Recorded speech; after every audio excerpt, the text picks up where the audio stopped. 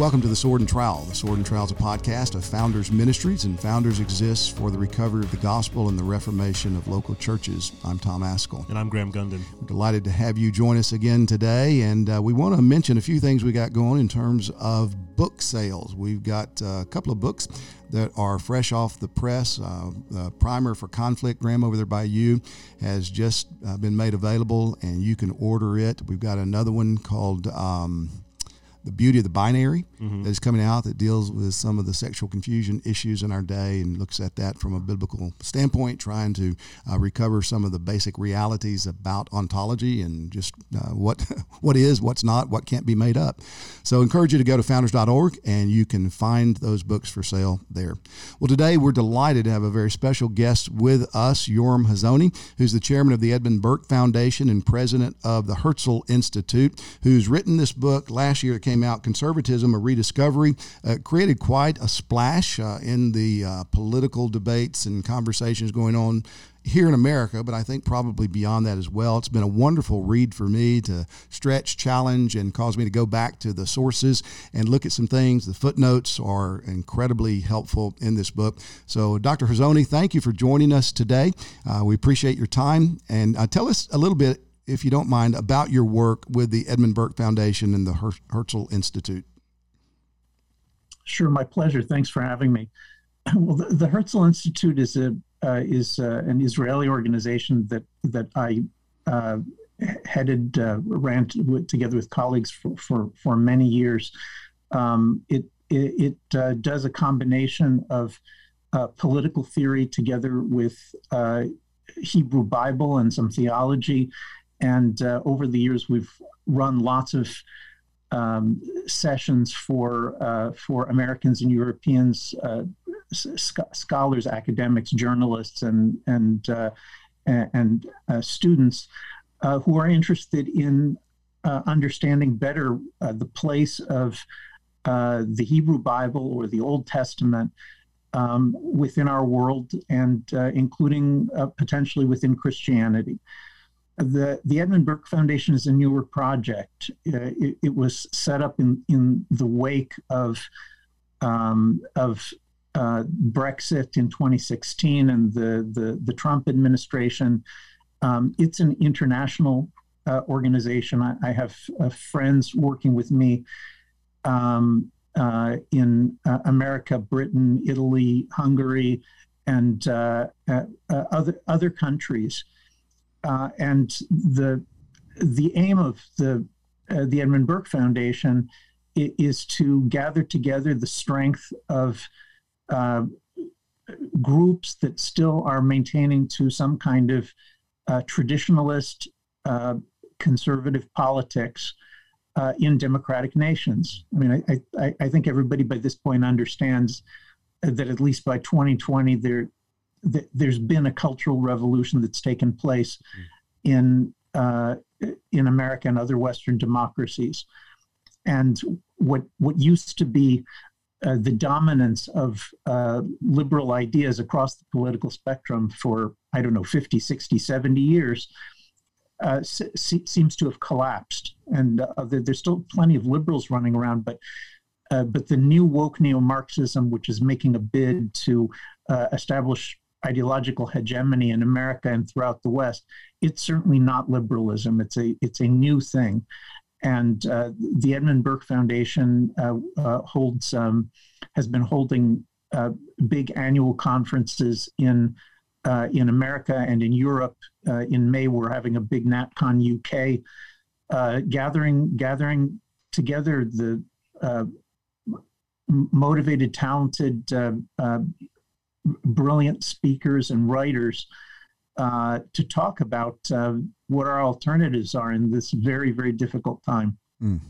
You write in the back of your book about some of your own personal journey and how you came to embrace and live what you call a conservative life as a Jewish man. Do you mind telling us about that? You don't have to recount everything in the book, but just the fact that you today, you have 9 children, is that correct?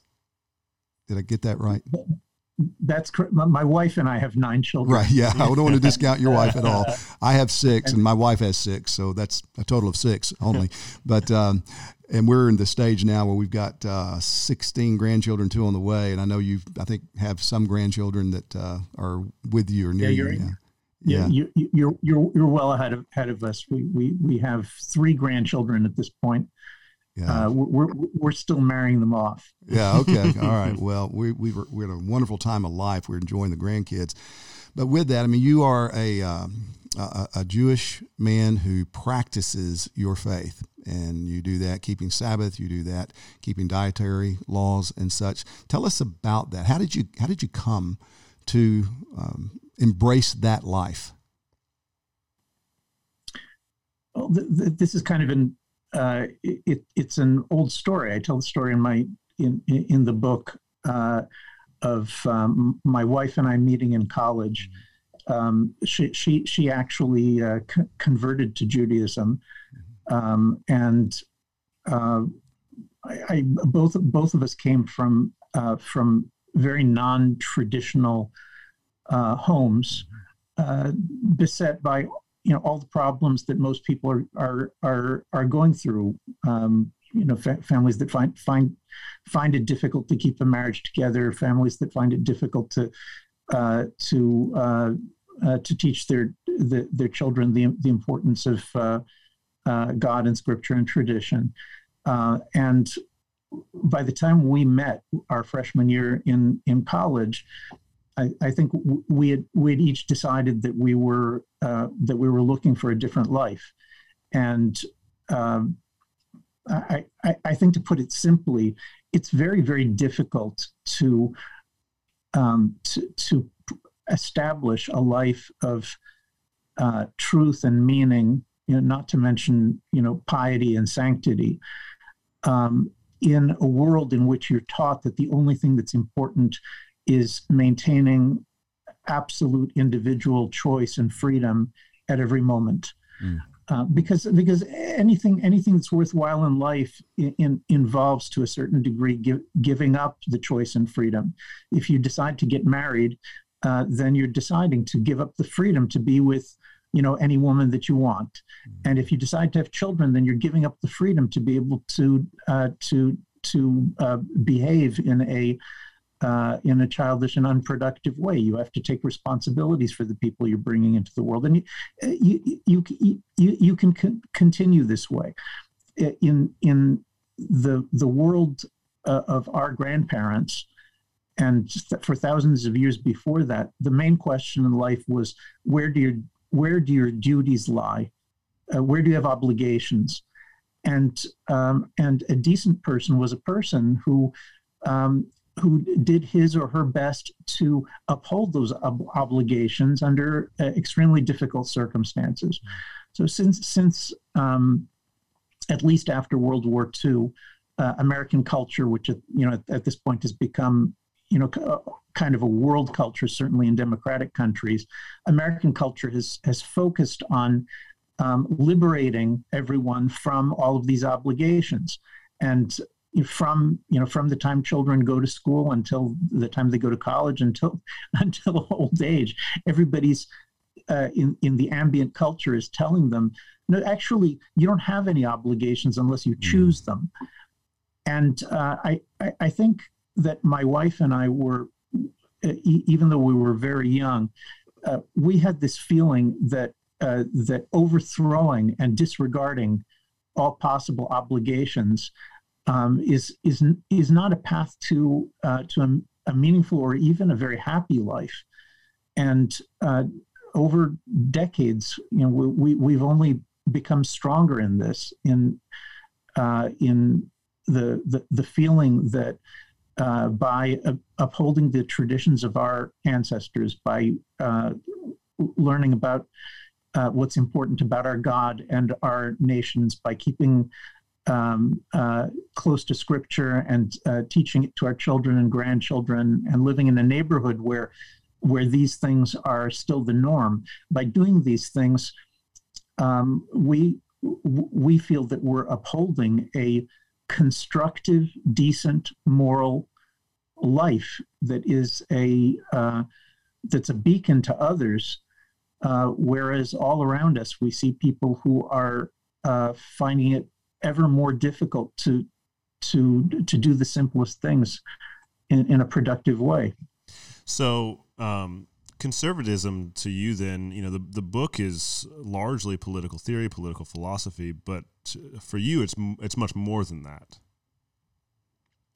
Well, I just don't think politics can be separated from the personal. I mean, this is something, if you look at texts from antiquity, and this certainly includes the Bible, but it also includes Plato and Aristotle. I mean, all of these texts assume that the way that the individual person lives his or her life is the fundamental building block of a proper political life. And so I kind of think that what I'm proposing is simply to go back to something that used to be very clear, which is you cannot have a strong nation if it doesn't consist of strong families, strong congregations, strong larger tribal groupings that together make up the nation. I mean, for our ancestors, the idea that you could have a strong nation made out of decadence and corruption at the level of the individual would have looked simply absurd. Yeah. So Yoram, Graham and I are Protestant Reformed Christians in the Free Church tradition. And so we have a lot of assumptions that have been built into our way of thinking about life, including politics, that wouldn't be consistent with perhaps the way that you have argued in your book about political theory, political life, conservative life in a political realm that's conservative. But there's much that what you've written just resonates with us in terms especially of going back and thinking about the foundations. And it's fascinating to see you, committed Jewish man, talking about America as a Christian nation as a good thing, and that needs to be recovered. So we obviously have differences in our beliefs in terms of what it means to be rightly related to God. And yet you don't seem to have any fear of talking about America needing to recover its Christian heritage that's not Jewish. And primarily there was Jewish involvement, but explain to us how that works for someone who may be thinking this man is setting his own trap here. Well, I don't quite see it like that. Look, Maimonides wrote a famous letter, the great medieval Jewish rabbi and philosopher, wrote a famous letter in which he said that in spreading the Jewish scriptures, the Christians are fulfilling God's role in the world. And I certainly am of that opinion. I mean, you're right that there are Judaism and Christianity are two very different things. And there's many things that we disagree about, but at a very fundamental level, the struggle for a decent civilization right now is one in which Christians and Jews can agree about many of the basic things. I mean, we live in a society in which honoring God in Scripture has been almost entirely eliminated from the public sphere, from the schools, from the universities. That's something that Jews and Christians can agree about. The importance of nation and family, the importance of congregation and community, the sanctity of marriage, man and woman, values like loyalty and piety. All of these are things that Jews and Christians agree about because for the last couple of thousand years we have indeed shared a scripture. Mm-hmm. So I'm very. I told a Christian friend not long ago that I'm sure that there's some life that I could have led in which I would have been, very happy to spend my time in thoughtful arguments with Christians about Scripture and about theology and the proper way to live. But that's not the world in which I've found myself. Mm-hmm. I find myself in a world that is hanging by a thread. And although Christians and Jews are very different things, I think we need each other as friends and allies at this time, mm-hmm. and probably for the foreseeable future.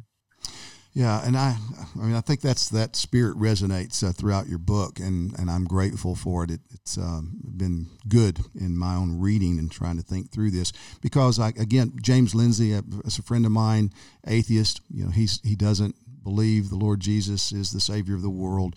As a Jew, you wouldn't believe that, and I do believe that. Respond to this, if you don't mind, and looking at the mess that we're in the world, in the West, in America. I've concluded that our only hope is for God to do something significant. And so in the way that I've couched that is that we need desperately another incredible outpouring of God's grace and mercy and power through the ministry of His Spirit, through the gospel of Jesus Christ. I'm thinking back to like Jonathan Edwards in the pre-revolutionary times, where he and George Whitefield and the Wesleys and others just traveled across the colonies preaching and teaching this message that did change people, that helped to form people into a way of living, a way of thinking that I believe provided some good guardrails to keep us from going down the path that the French did in their revolution. So, I mean, I'm speaking as an evangelical Christian. How does that kind of hope and that kind of sense of, this is what we need, how does that correspond to what you're seeing, what you're arguing for? Well, I certainly agree with you about the guardrails. I think that Hebrew Scripture places a much greater emphasis on action in the world than say the New Testament. And I wouldn't usually make this argument, but I was just at a Christian university a couple of months ago where it was very clear. I was speaking to the student body, and the students kept asking me, why should we be involved in the political struggles of our day? Isn't it more important for us to spread the gospel and to get close to God? And I told them, look, I'm not a Christian theologian, so I can't answer in place of your pastor, but I can tell you what as a biblical Jew, or for us the Scripture is the Old Testament, that what we see is that God loves those who act in the world. God loves, God loves Abraham for leaving his home and founding a nation. God loves Moses for liberating a people from slavery. God loves David for establishing the kingdom of Israel on solid foundations. And so I think Christians always have this question of what exactly is their relationship to the Old Testament. And I know that today there are many Christians who find the Old Testament uncomfortable. The Old Testament is the most politically incorrect, book in print today. And what happens, I keep running into this, is that many young Christians find the particularism and the nationalism and the wars of the Old Testament, the concern with a particular nation and its fate. All of these things are very difficult for people who want to say, look, it's just about my personal relationship with God. But those Christians who continue to take the Old Testament seriously as part of their Christianity, I find it very, very easy to talk to them, because those Christians who are still, in that sense, Old Testament Christians, that's part of their Christianity. They understand that if they don't step forward to try to reconquer the public sphere in America and Britain, in other European countries, then if they don't do it, then they shouldn't be surprised if God in the end makes the decision to let America go the way of Sodom. I certainly agree with you that all of us are praying for God's mercy and His grace, but there is some kind of, on a Jewish biblical view, there is some kind of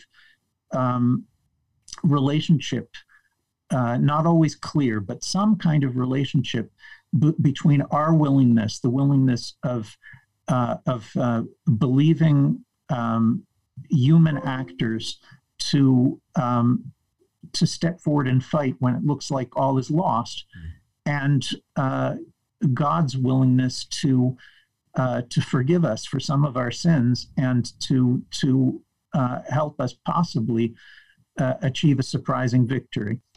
Well, it's interesting. In Psalm 1, you see the tree planted by the streams, and the tree planted by the streams that flourishes. It's the man who meditates on the law of God and who does the commandments of God. And the law of God is not just limited to our personal lives. The law of God expands to every aspect of human existence and every aspect of human life.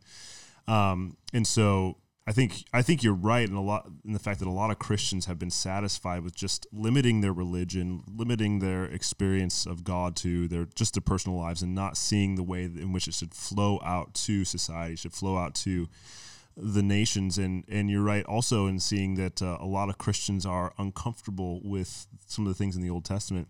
And as a pastor, I take that as an opportunity. When I see that in somebody, I take that as an opportunity to show them that you've been more shaped by the things of this world rather than the God of Scripture who has revealed himself to you in both Old and New Testament. So whatever comes to us in the Old Testament, whatever comes to us in the New Testament, should not make us comfortable. And if it does make us, or should not make us uncomfortable, if it does make us uncomfortable, we need to realize that reveals a deficiency in ourselves. Yeah, I would agree. I sometimes enjoy just putting up on social media or in some other platform where it's readily available, just scriptures, just blanket scriptures, and people will say, "How dare you? That's what the slave owners used," And it's like any other Bible verses we should be embarrassed about. Give me a list here.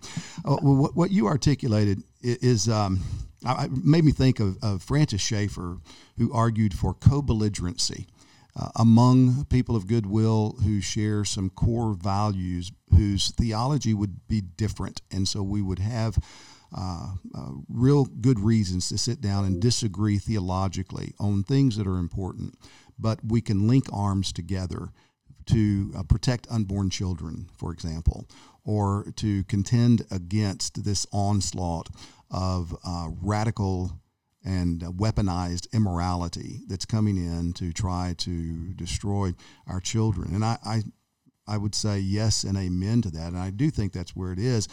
And our tradition, Graham and my tradition, is that there's been kind of this subjective pietism, where it is Jesus and me, or maybe the church, Jesus and me, but we keep it within the four walls of our assembly. And as you're talking about the Old Testament and the wars and things that God instructed people to do and God did, I think of the New Testament in the statement, Jesus is Lord, is the most political statement in the world, because Caesar's not Lord, the state is not God, and the state and Caesar and everything and everybody is accountable to our Lord. And that thought, and trying to work out the implications of it, it speaks to politics, which the New Testament does, not with great detail, certainly not the way the Old Testament does, but it does, that God is the one who establishes civil authorities as his deacons, his servants, to do good. And if Christians could get that much and realize, okay, if they're obligated to the Lord Jesus to do good in their role as civil magistrates, who is it that's going to teach them what's good? Who is it going to help them understand their responsibility to a God that they may have no regard for, but their lack of regard doesn't discount the reality. And that's the obligation of the church. That's the obligation of those of us who know God. So I think we have much ground on which to stand shoulder to shoulder in this massive onslaught that's coming against us to try to withstand it. And again, we have admonitions in the New Testament, stand firm in the evil day. So in that sense, I do feel a great appreciation for you and others that we would disagree theologically on things, but we see some of the same things, and we're committed to trying to withstand them to the best of our abilities. Does that make sense to you? Or is that you comfortable with Christians like that? Look, I'll tell you what does not make sense to me is that in the early 1960s, the United States of America, which had, both in terms of its public culture and in terms of its laws, it had been a Christian nation up until, at least until the Second World War. What makes no sense to me is that in the 1960s, the United States decided to remove God and Scripture from the school systems throughout the United States. And this is created in 2 generations an America in which the kinds of things that you've just been saying, which used to be obvious to everyone, are now completely alien and hostile to the culture that has been created. And I don't think it can be any individual and his or her relationship with, direct relationship with God alone, to the exclusion of concerning yourself with very basic questions like, are the children growing up in this country going to be aliens to Scripture? Are they really going to spend every week of their lives 6 or 8 hours a day with teachers and principals and guest speakers, none of whom mentions God, none of whom mentions the Bible? Look, you cannot have a Christian country this way. You can't have a country based on biblical values. That means that there's going to have to be a profound change in the way that the Christians see the role of Christianity in the public life of the United States. And I'm only saying Christians because Christians are the overwhelming majority. Jews have just as much responsibility, but we're a tiny proportion of the population. And so it may be that there is a need at this time to focus on somewhat different texts. One of my favorites is a couple of weeks from now is the Jewish commemoration of the festival of Esther. And the book of Esther it's a very, very short book in which a young Jewish woman, she's not a magistrate, she's not appointed to be the ruler or the officer of some kind of kingdom. She's almost accidentally dragged into being the queen of a pagan king in Persia, and the story is about her political maneuvering, also her fasting and prayer and faith, and the way in which she succeeds in saving her people through worldly means, but worldly means that that God is obviously supported. This is the kind of thing that. At this point, it seems to me that Christians and Jews need to revisit this kind of text that makes it clear that you can't simply stand idly by while cultural revolution consumes and imposes atheism throughout the land. I mean, something has to change, and that change first and foremost has to take place in our hearts. Yeah, one thing I'm reminded of also in Esther is that not only was Esther at work, not only was her uncle at work, but also the entire nation in captivity had to defend themselves. Like they actually had to actively defend themselves from the predations of the evil ones there in the empire. Yeah, that's right. You're right, but notice that all those tens of thousands of Jews took up swords only in the wake of Mordecai and Esther's proactive political maneuvering. If Mordecai and Esther had not initiated, then we have no reason to think that these other tens of thousands would have followed them. It puts a very, very, very clear emphasis on the public actions of individuals, because without that, it's very difficult for human beings to be inspired. So, if you had to define in a simple sentence or two national conservatism, how would you do that? Well, the national conservatism is it's in a way it's a redundant term, because Anglo-American conservatism has been Bible focused and therefore nation focused for many centuries. The reason that my friends and I adopted the term national conservatism was because in politics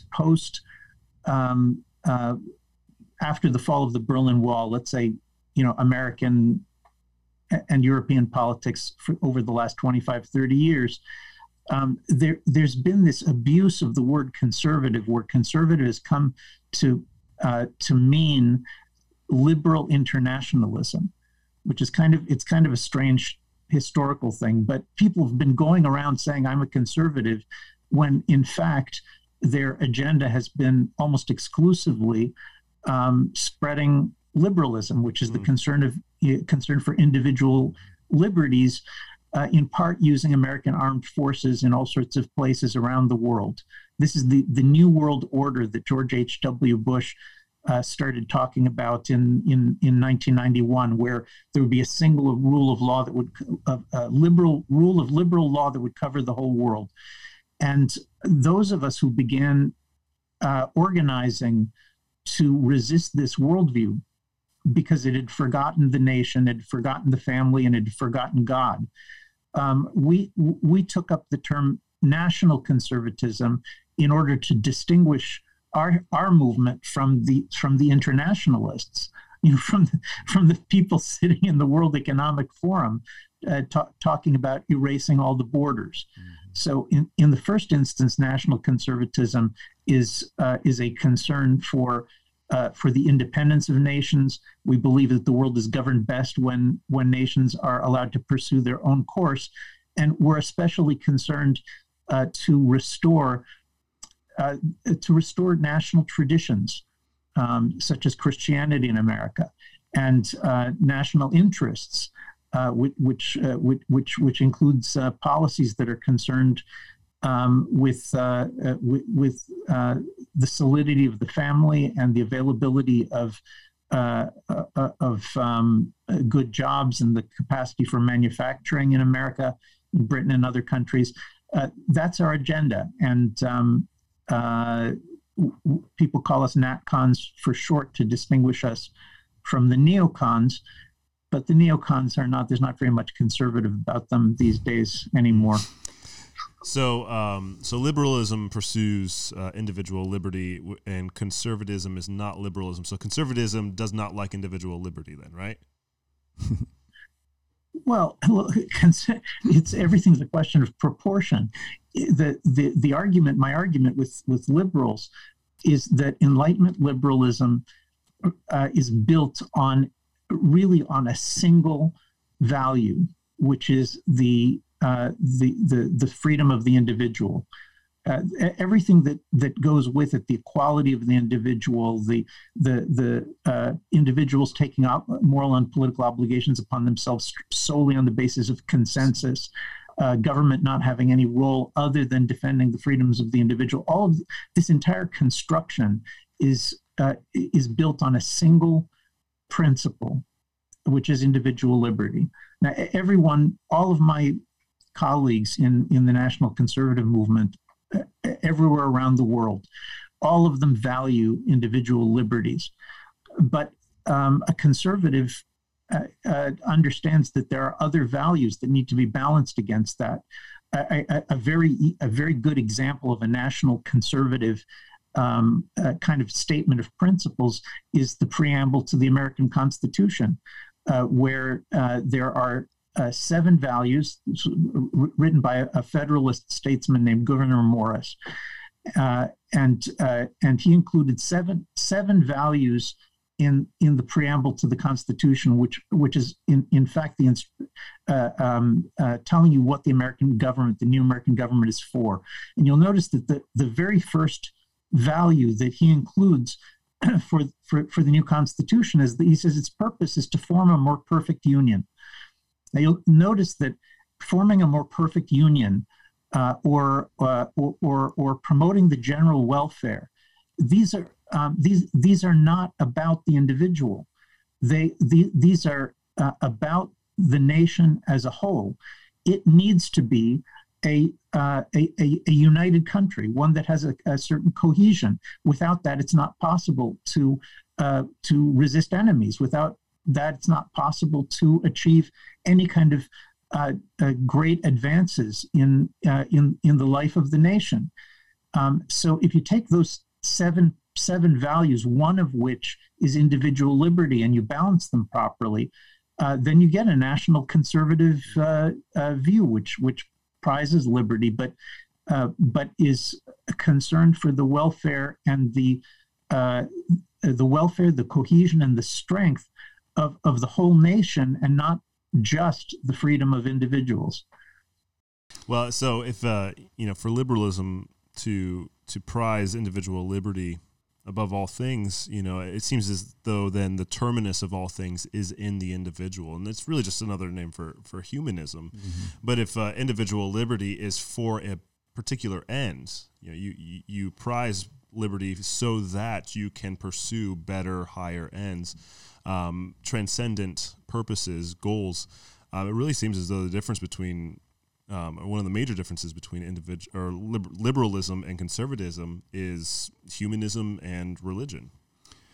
Yeah, it's not a question of whether we're going to have a religious foundation. It's a question of which foundation, which religion we're going to have be the basis of our foundation. And one of the things your book helped me to do is to see in more stark relief the implications of these two worldviews, the Enlightenment liberalism that has motivated, it seems like, so much of our foreign policy failures, and trying to just assume that give a man a quiet spot and his mind, then he will come up with exactly what we are doing and advocating for, which seems to me to be so naive in understanding the effects of the fall. Or this understanding that, no, we're in a real world created by a real God. We have a real history, and we can learn from that history. God's created this world with hierarchies. He's created this world with differences.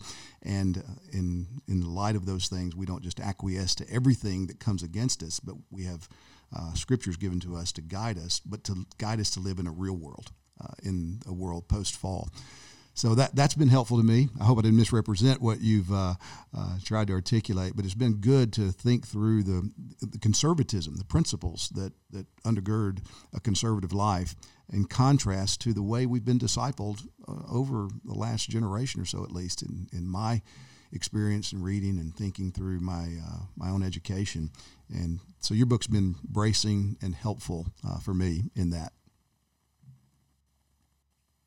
Well, I certainly agree, and I appreciate the plug for the book. I think we're living in a time where people need to be rethinking, and rethinking at the national level means a restoration of a public biblicism, a public Christianity in America, in those places where that's still possible. And I think it is possible in many places still in America and in other countries. But it also means re-examining our own mistakes.